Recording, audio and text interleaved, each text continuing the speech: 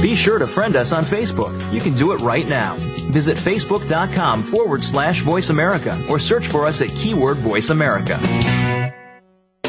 The following program is being brought to you on the Seventh Wave Network. For more information about our network and to check our additional show hosts and topics of interest, please visit seventhwavenetwork.com. The Voice America Talk Radio Network is the worldwide leader in live Internet talk radio. Visit voiceamerica.com. The views and ideas expressed on the following program are strictly those of the host or guests and do not necessarily reflect the views and ideas held by the Voice America Talk Radio Network, its staff, and management.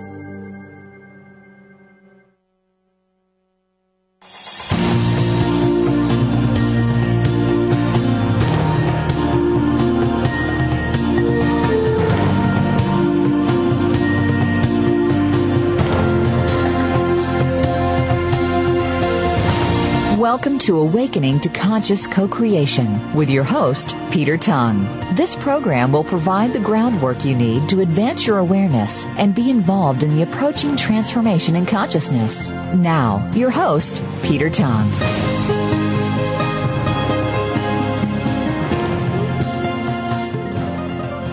Hello and welcome to Awakening to Conscious Co-Creation, and I'm your host, Peter Tung. Thank you for joining us today. The intention in these episodes is to give you insights into how the planet is shifting in frequency and vibration to a new level of awareness and how you can be part of this grand awakening. And I'm absolutely delighted to welcome to the program today Dr. Shigenori Murata, originally from Japan and now living in Victoria, British Columbia, who has a very rich and varied background, a scholarly one and a philosophical one and a metaphysical one, and I'm looking forward to hearing his story today and what he believes we should be doing on the planet as we awaken to this higher level of awareness. Shigenori, welcome to the show.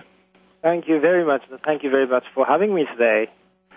So perhaps we could begin by you giving our listeners a little bit of background about yourself and how you grew up and what your life was like as a young man or a child. Mm-hmm. I was raised in Japan. I was born in Tokyo, and I was raised in an ordinary family. But I always felt a distance from modern schooling system or modern education.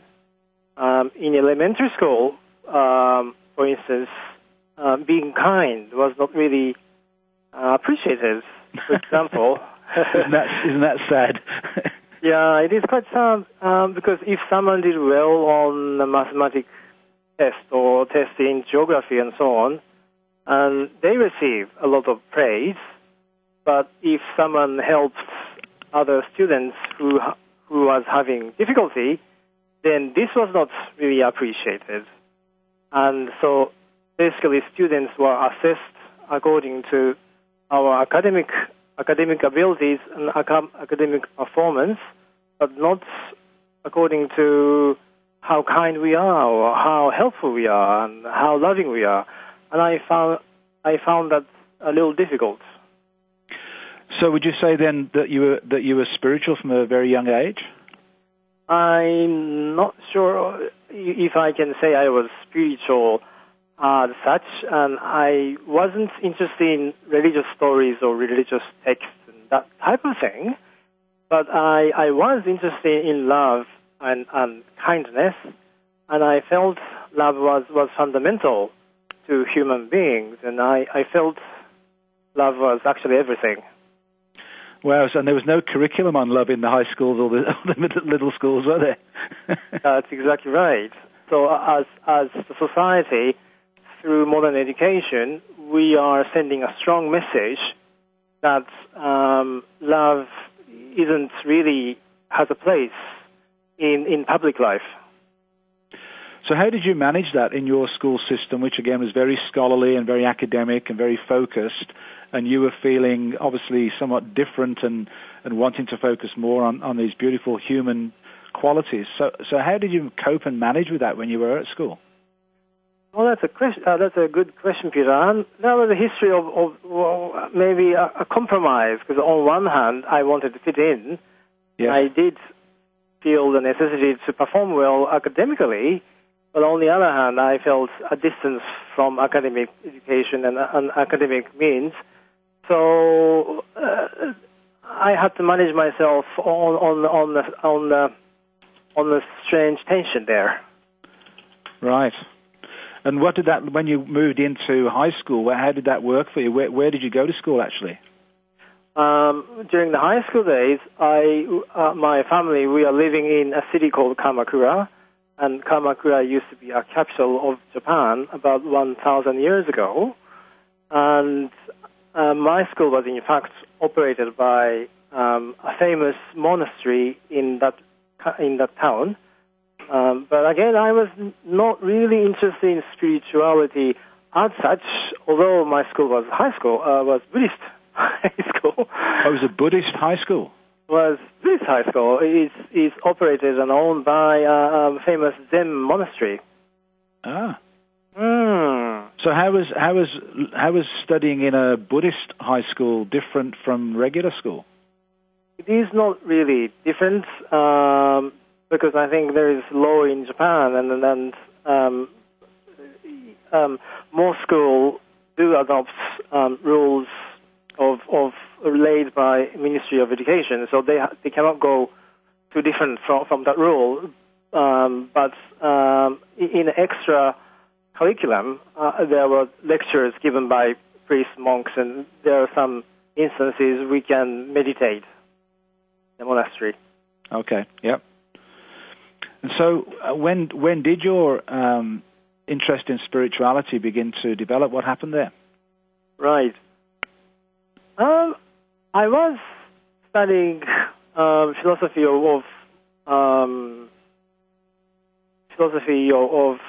social sciences, and I was interested in theory of international politics and so on at the graduate school. Then I found that there was no room for Asian wisdom. Then I started to really look into this problem, and I found that there was not much Asian wisdom or Asian tradition was included. And so I started to read Buddhist texts and Shintoist texts and so on and so on. Then I started to meditate, and then I became interested in spirituality in that way. So how old were you at this point? I was in 20s. Your 20s, yeah? Yeah. And when you say Asian wisdom, just explain to our listeners what you mean by that. Well, that's the big question in itself, I think.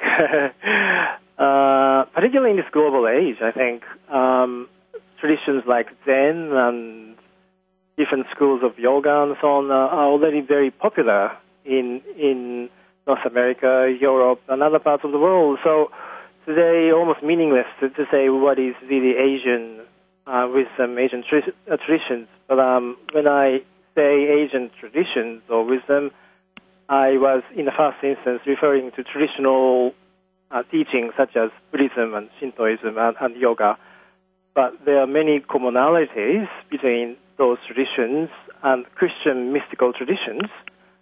So, in some sense, the distinction itself is superficial, I think.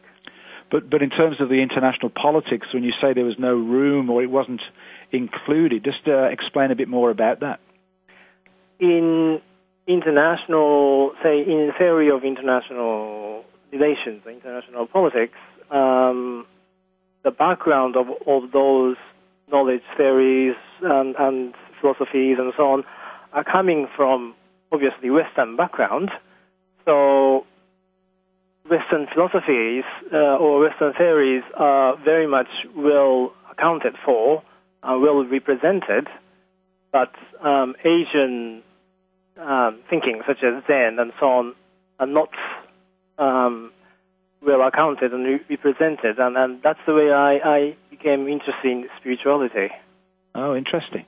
So looking back on your life now and looking at your spiritual development and looking back at your school system, what are your feelings about education for children today? I think there is fundamental lack there in terms of spirituality, and we spend a lot of time in helping children to develop skills in terms of intellectual skills and intellectual knowledge, but there are not much time spent on educating people in terms of love or in terms of connection with soul and deeper level of consciousness, and that needs to be addressed quickly. I couldn't agree more with you. Oh, now, great. as this unfolds, you then started studying a very well-known Japanese philosopher. Mm-hmm. And his name is Nishida, and his family name is Nishida, and his own name is called Kitaro, and he was born in 1870, and he died in 1945.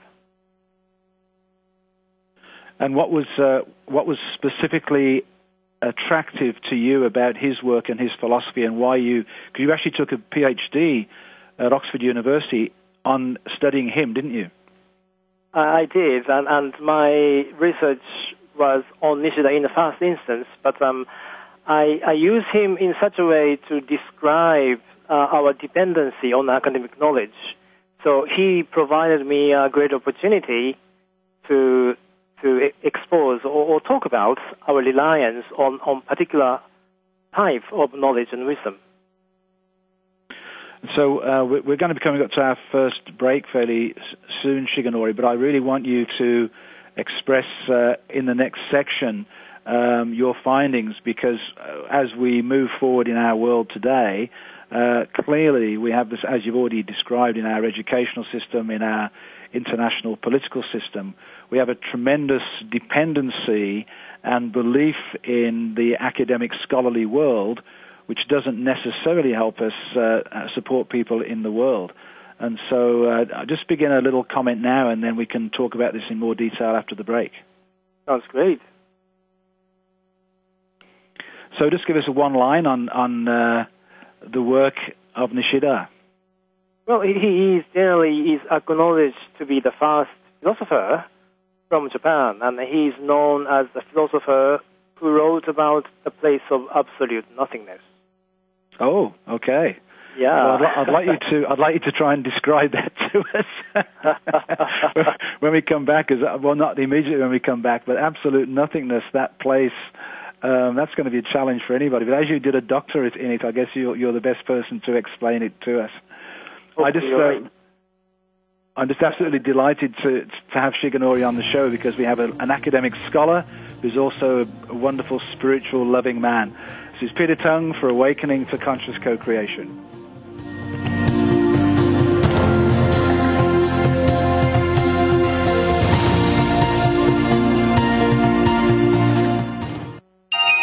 Be extraordinary. Seventh Wave Network.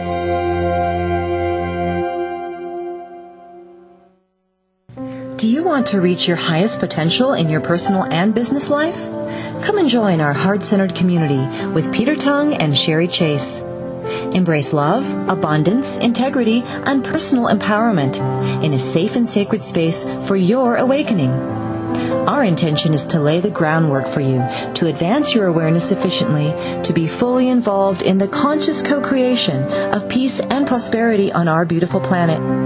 Go to myheartcenteredjourney.com for more information. The new home for visionary positive change. Seventh Wave Network.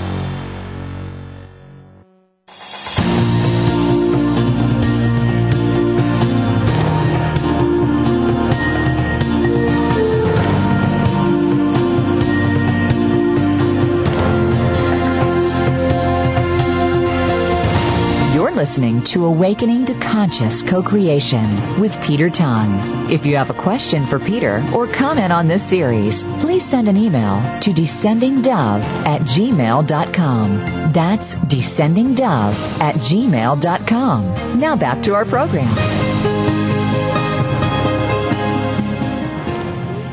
Welcome back to Awakening to Conscious Co-Creation with your host, Peter Tung. I just want to remind you to go to our sponsor page, www.myheartcenteredjourney.com. We are currently engaged in a wonderful project which is the landscape zodiacs of the world. And not this Thursday, but the following Thursday, I will be talking about our next journey into Taurus and the different elements of that particular journey and how we can use our knowledge of the different 12 archetypes to transcend the wheel of karma and move into a path of freedom. So please check out www.myheartcenteredjourney.com. I'm really delighted today to have with me Dr. Shigenori Murata, who is a fairly unique individual in that he studied very academic, scholarly work at the university level and has used the information that he gathered together to transform his own life. So, Shigenori, just tell us about what your main findings were in your PhD research project around Nishida. Oh, thank you. I thought Nishida as a subject for PhD was interesting in different ways, but one of the things I found most fascinating was that Nishida himself was saying we all have to experience what he calls as the real, by which he means the place of absolute nothingness, and without having the direct experience of that, no one is really qualified to talk about it. Okay. That was his main thread of, not my main thread, but he said that in different occasions, and yet he didn't really explain how to experience it. But Nishida himself went through intense Zen meditation, and he had the experience of Kensho. And Kensho is usually translated as experience of enlightenment, and so he had the experience of enlightenment as in the unity of the subject and object, and then he launched into more squarely into philosophical domain, and he developed his career as a philosopher. And so we're looking at some really big issues here when we talk about what is real and what is not real, and unity and enlightenment and absolute nothingness. So in your research, that must have been a bit of a challenge for you. I assume you had not experienced that at this stage in your life. No, I wasn't, and I was finding my own way to grip the subject. You're right, yeah. So tell us how you did that. How did you go about doing that? I thought, like you said, the subject itself is very complex and deep, and experience of deep stuff takes years and years. But again, I thought maybe I should give it a try, and I should really start to meditate. So I tried to meditate myself, and I went to a Zen group in England, in Oxford. But also, the other interesting thing is there are many different ways to meditate or to think about spirituality. So I also went to other meditation groups and other schools of spirituality, and I started to become interested in the diversity of spirituality. Now, does Nishida talk about the spiritual experience of having some kind of vision? Nishida doesn't really talk about vision because I think his experience coming from Zen tradition, and Zen tradition in general doesn't talk about experience of vision. However, I think spiritual diversity is important. And what concerns me there is that there is some tendency sometimes in modern Japanese Buddhism and also in academia to dismiss mysterious, unusual experience. And you actually, the title of the show was to do with our dependence upon academic knowledge, and we need to be careful about this dependency. So just speak about that a little bit now. It's a good time in the show for you to talk about what you mean, that it's we have to be careful about dependency on academic knowledge. Right. It's like, let's take an example. Let's say we eat vitamin A or vitamin B all the time, but not really eating other types of vitamins. And eating vitamin A is, of course, wonderful, but we have to eat other type of vitamins and minerals and so on.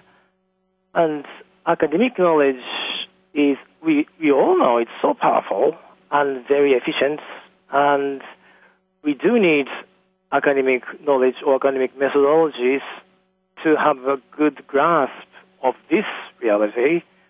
However, this reality is a tiny, tiny, tiny portion of the whole universe, and in order to know the depth of the whole universe and how mysterious the universe is, we need to really cultivate a deeper state of consciousness.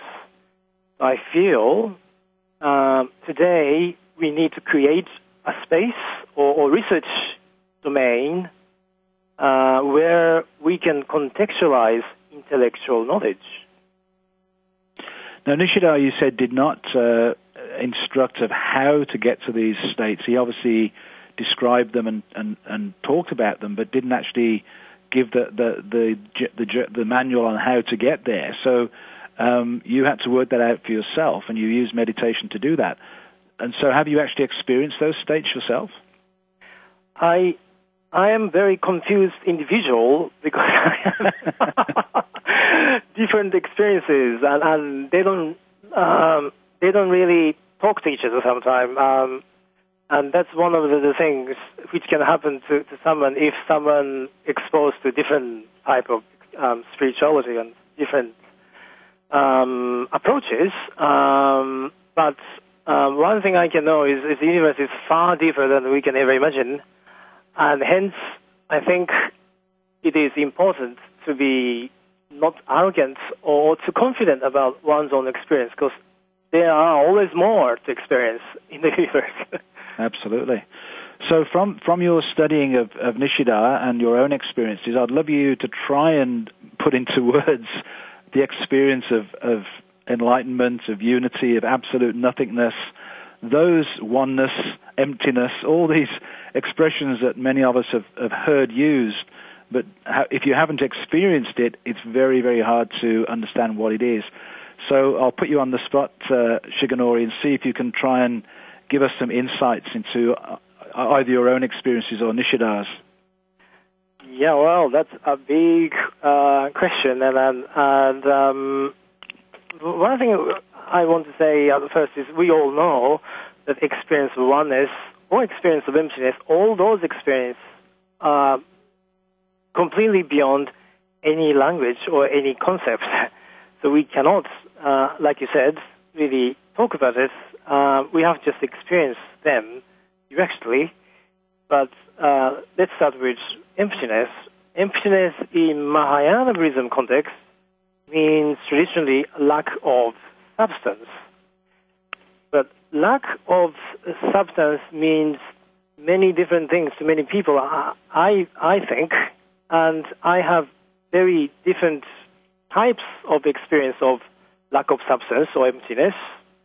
And one thing we should think about is when we say about lack of substance, which level of substance are we talking about? And in my view, if you reach certain level of lack of substance, i.e. emptiness, one can probably expose to higher level of oneness. But there are many people who experience emptiness and oneness are the same thing, and for many people they are not. And sometimes lack of substance, as in emptiness, means having no vision. But for some people, having a certain type of vision is essential to experience emptiness. So we are looking at a very complex picture here. So when we talk about oneness and unity consciousness, how would they be the same or different? Unity consciousness, I think the term is all-encompassing and can mean many things to many people, and there are different levels of unity, I believe, as much as there are different levels of oneness, and oneness can sometimes involve some sort of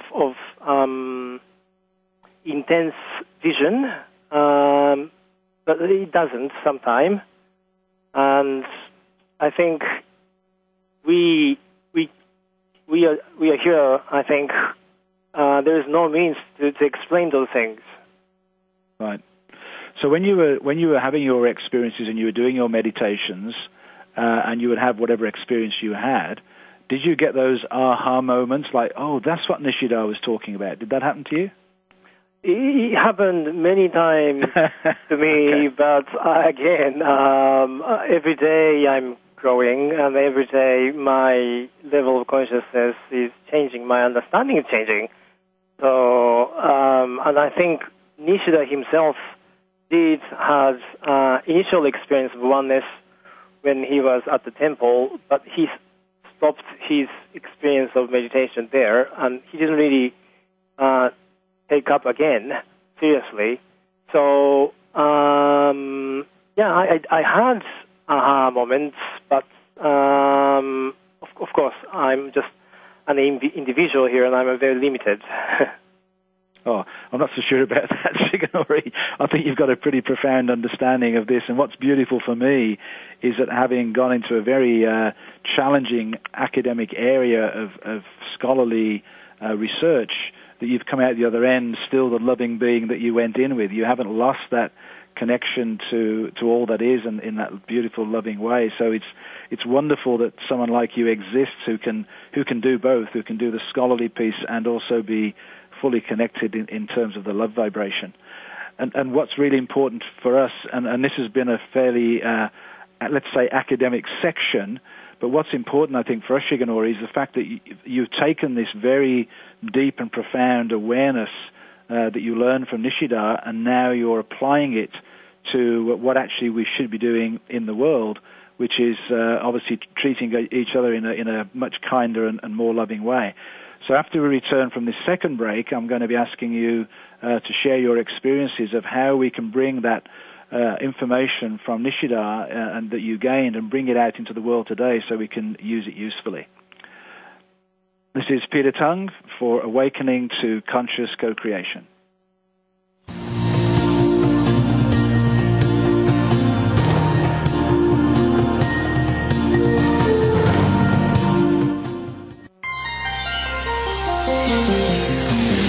Taking you to the threshold of a dream and beyond. Seventh Wave Network.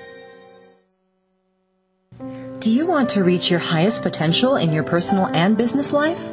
Come and join our heart-centered community with Peter Tung and Sherry Chase. Embrace love, abundance, integrity, and personal empowerment in a safe and sacred space for your awakening. Our intention is to lay the groundwork for you to advance your awareness sufficiently to be fully involved in the conscious co-creation of peace and prosperity on our beautiful planet. Go to myheartcenteredjourney.com for more information. Listening on a higher dimension. Seventh Wave Network.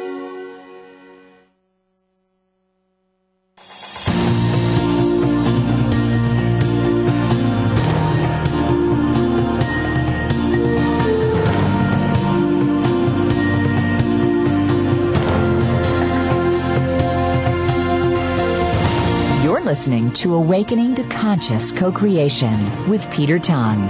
If you have a question for Peter or comment on this series, please send an email to descendingdove@gmail.com. That's descendingdove@gmail.com. Now back to our program. Welcome back to Awakening to Conscious Co-Creation with your host, Peter Tung.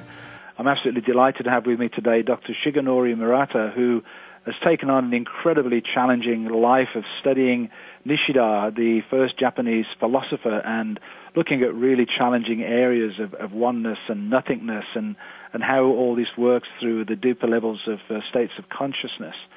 And Shigenori, I'd love to hear what you have to say about, when people think about meditation and awakening, they often talk about Kundalini energy rising and the chakra system. What does Zen or Japanese Buddhism say about Kundalini and chakras? Usually they don't really talk about Kundalini energy as such, in Japanese Buddhist traditions, Kundalini is represented or referred as a type of deity, and a deity which protects Buddhist teaching. And in that way, Kundalini still lives in Japanese tradition, but not as energy as such. But if I conducted different interviews during my research and afterwards with who have been meditating according to Zen methods or other Buddhist methods, and that's then I found that many people do have a similar experience as Kundalini, and here again we are thinking about talking about a complex picture of a diversity of spiritual experiences. And so just give us your own view and your own experience of and what you believe yourself to do with Kundalini and the chakras. I think Kundalini is very strong and profound energy, and I was meditating once, and I started to experience it myself very slowly. But I think it can be violent, and one has to be careful. But using Kundalini energy allows any of us to open our chakras and our energy systems, and open our energy systems and chakras. That allows us to go deeper and have more access to deeper aspects of the universe. And so in terms of your own particular practice, you've mentioned that there's a diversity of different meditation techniques that can be used. So in terms of when you are focusing on working with the chakras and awakening the energies and the Kundalini energy, what type of meditation do you tend to use to do that? I often just start with relaxation, and relaxation naturally leads into calming my mind. And once my mind is calm, then different things can take place. So every day I have different type of meditation. So let's say my meditation is just relaxation and let it go and see how it goes. So you just allow yourself to be free and easy in the way it goes, and just get yourself into a relaxed state. Yeah, I think that's the way I usually approach meditation. Yes, that's right.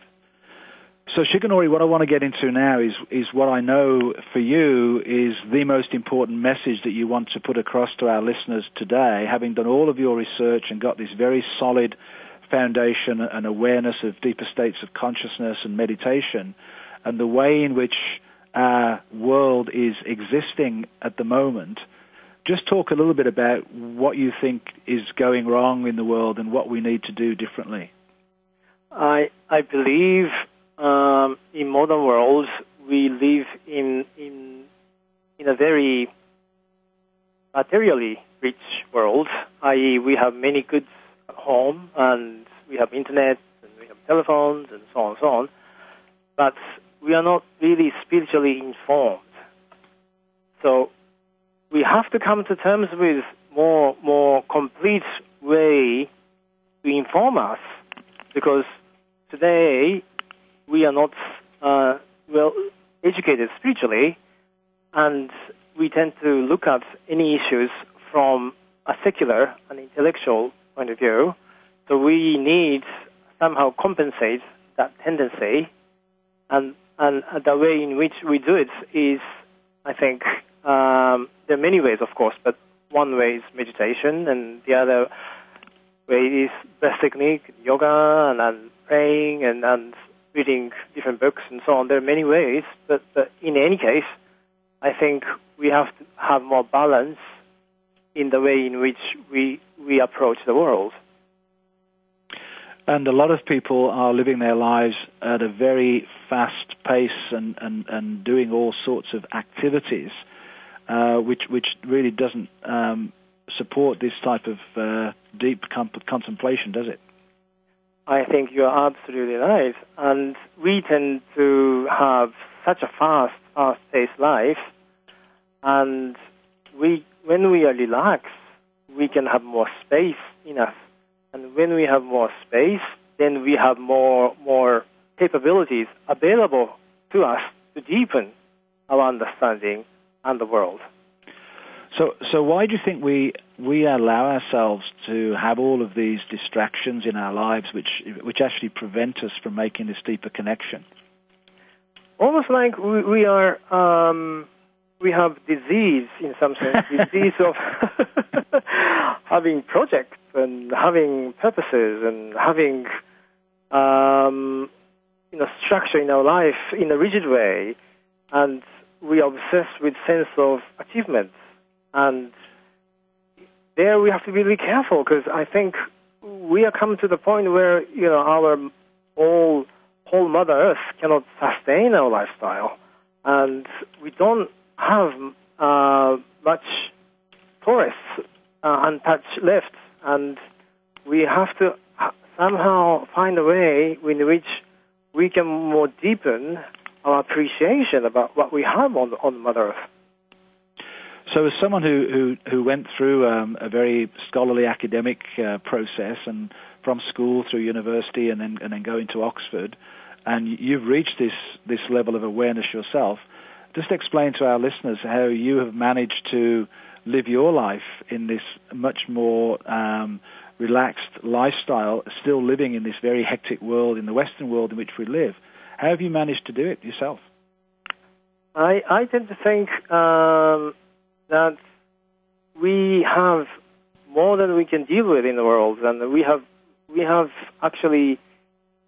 surrounded by many, many wonderful things. And for instance, when I wake up in the morning, there is morning. Oh my God, there is morning.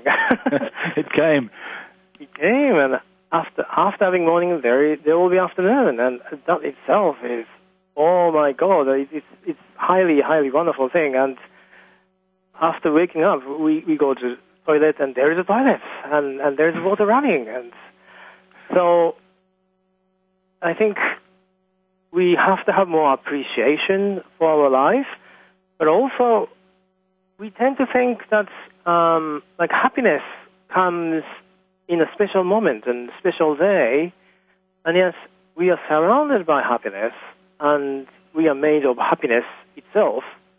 So to come to terms with that is essential for anyone.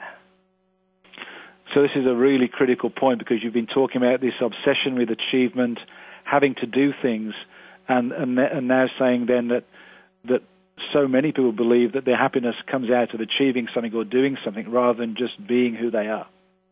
That's exactly right. And that's, I think, that's the important message, not only spiritual people, but people in business, banking system, and a research area, and world organizations, and we all have to come to with this issue. Otherwise, we make ourselves too busy, too occupied, and we remain unhappy. Meanwhile, we end up destroying our Mother Earth. Absolutely. And so a lot of this comes back to the way we were back to where we started. Actually, back to the way we were trained in school to be achievers, to be successful, was to be able to do things and achieve things. And so we sort of have this preconceived notion of who we are supposed to be rather than who we really would like to be inside. That's exactly right. And I think modern society in general encourages us to be so, and that's the danger of our time. So what do you spend most of your day doing now, when you've appreciated that your morning and you get up and there's water running, and what do you actually spend your time doing most days? I do meditation, and but apart from just doing meditation, to live in a happy environment is very essential, because when we are ourselves happy, we have room to help other people, and also we have power to communicate this happiness to other people. And I believe happiness is contagious, and it spreads. So we individual, all of us can be sort of almost like ambassador of happiness. Absolutely. And that is actually what you are doing in your world today, is to help other people be happy. And just tell us a bit about what you are doing in your work. As a life coach, I am helping people to really appreciate the core values of who they are. And for spiritual seekers, I help them to integrate spiritual values into their business life and family life. And I think it is easy to start any spiritual practice, but it's very difficult to maintain it. So sometimes it's helpful to have someone to encourage you to stay on the spiritual path. And why is it so hard for people to do that? Because I know that's true, that people have great intentions and they have new ideas and they're going to follow a certain path of spiritual life and then have great difficulty following through with that. Why is that? I think we don't have much opportunity today to contact with highest and purest parts of who we are. And if we lose the contact of that side of things, it's very easy from there to turn into just busy modern person, so to speak. Absolutely, yeah. So in helping people, in coaching people, how do you support them in getting that practice on a regular, embedded basis for the person? I think I encourage them to be really, really honest about what they really want, because what we really want is stable, peaceful, happy life. And to have stable and happy life requires having certain type of lifestyle, and to have this kind of certain lifestyle requires having certain type of values and attitude, and that's the starting point of my coaching. Great. Well, we're just coming up to our final break, Shigenori, and I'm going to continue with this line of questioning when we come back, because I think it's really important that people hear your message, and we haven't yet talked about how we also need to reconnect back to nature, because that's another really important part, I believe, and I know you believe, of our connecting back to who we really are and really getting a sense of ourselves in the world. That's absolutely important. So we'll take our final break. This is Peter Tung for Awakening to Conscious Co-Creation.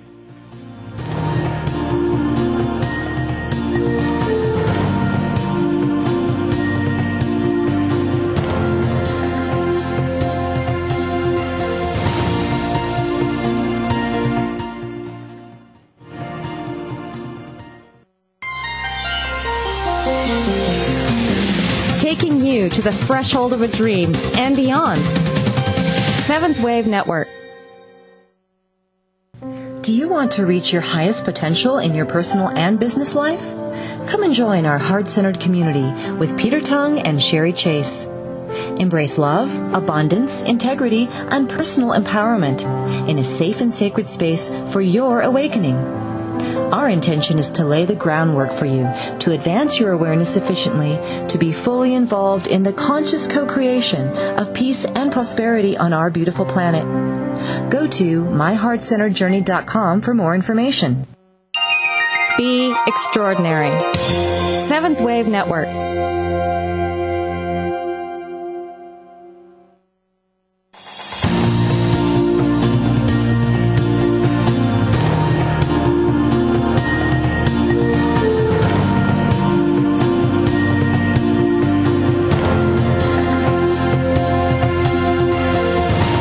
Listening to Awakening to Conscious Co-Creation with Peter Tung. If you have a question for Peter or comment on this series, please send an email to descendingdove@gmail.com. That's descendingdove@gmail.com. Now back to our program. Welcome back to Awakening to Conscious Co-Creation, and I'm your host, Peter Tung. I'm really delighted to have with me Dr. Shigenori Murata today. And Shigenori, as you obviously come from Tokyo originally, I'd love to hear your comments upon the current situation in Japan with the tsunami and the nuclear plant and all the issues around that. Yes, I think the time has come, and we have to take things more seriously. And things in Fukushima nuclear power plant is still very unstable, and we are not really well informed about it. And mass media in Japan are under control of electric companies, and they operate those nuclear power plants. So we cannot really rely on information coming from mass media only. And we all have to change our awareness and really take the risk of having nuclear power plants more seriously. Absolutely. And so the next piece we were going to talk about was the reflection of that is how important it is for us to go out into nature and honor nature and be part of it. Just talk about that a little bit in your spiritual practice. I love nature, and nature is so fundamental. And sometimes spiritual seekers generally tend to remain being at home and not really going into nature. But I think that's the missing piece, one of the missing pieces today in terms of spirituality. I feel nature is important gift, and not only gift, but also important friends and teachers to us.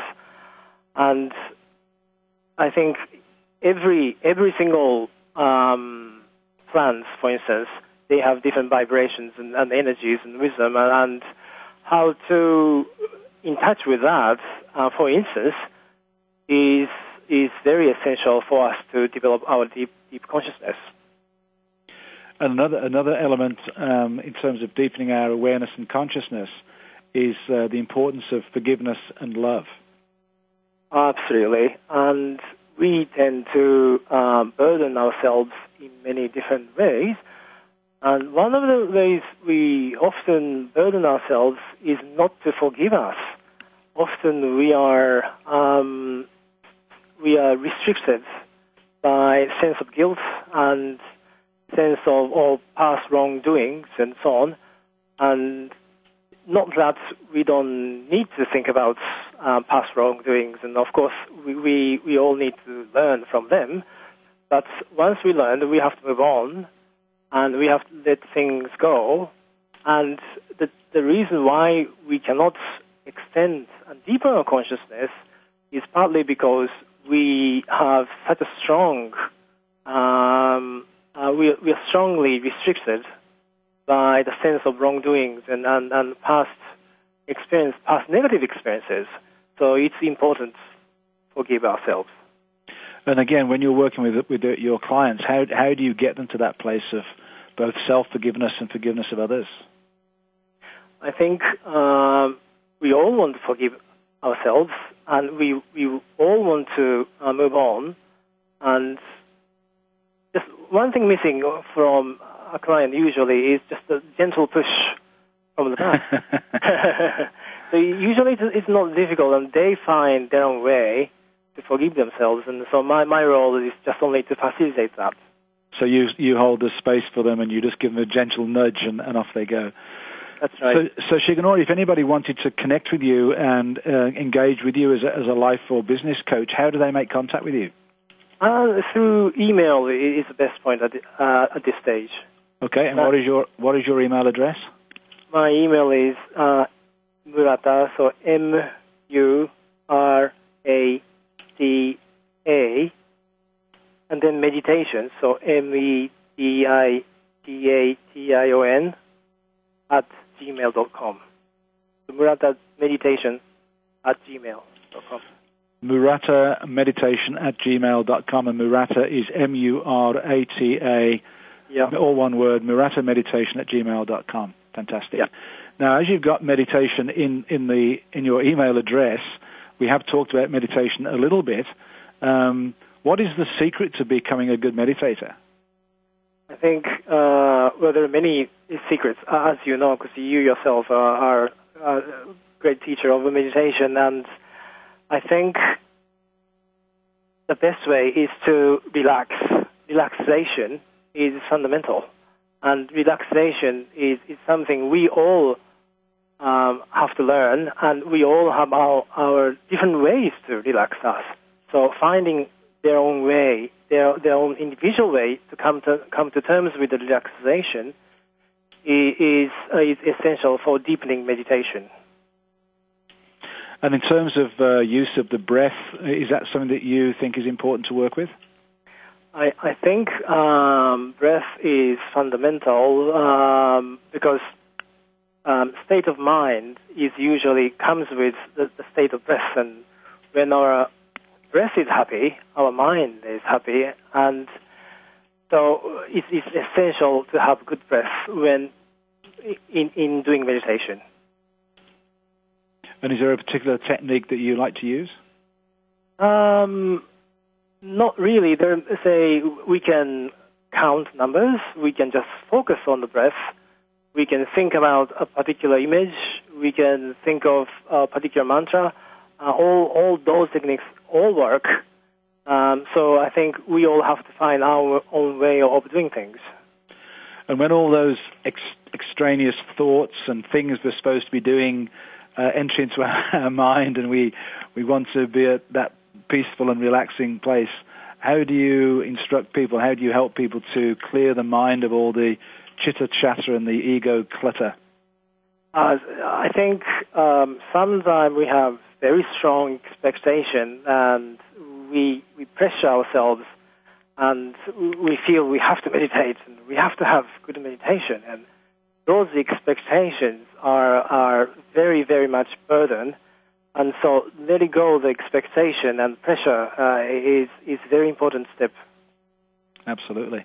And I want to give you, this is the final word for you today, Shigenori.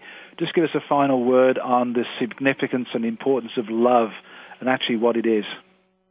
I think the world itself is made of love.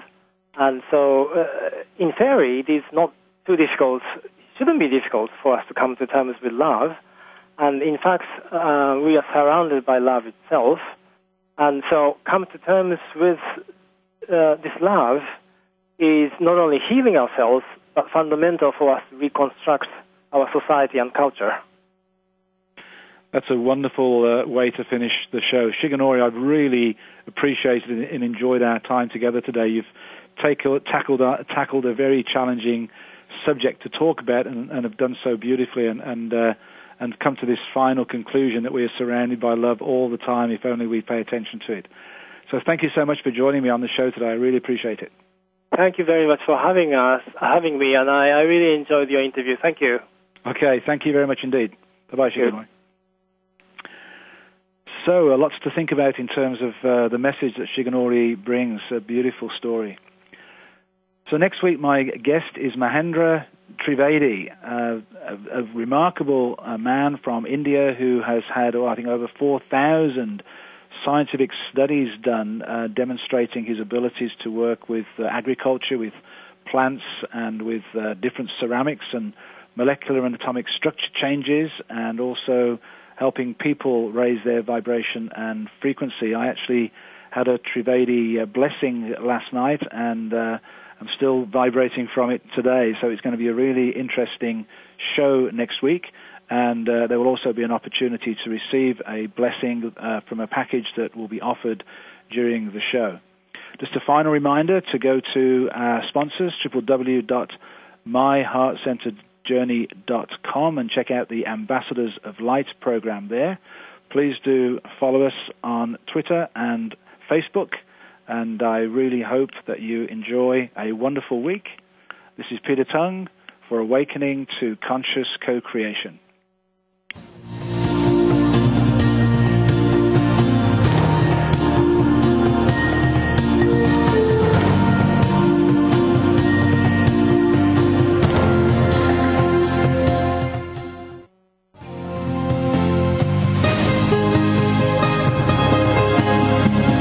You found this week's show to be enlightening and inspiring. Please join host Peter Tung for another edition of Awakening to Conscious Creation next Wednesday at 3 p.m. Eastern Time, noon Pacific Time on Seventh Wave Network.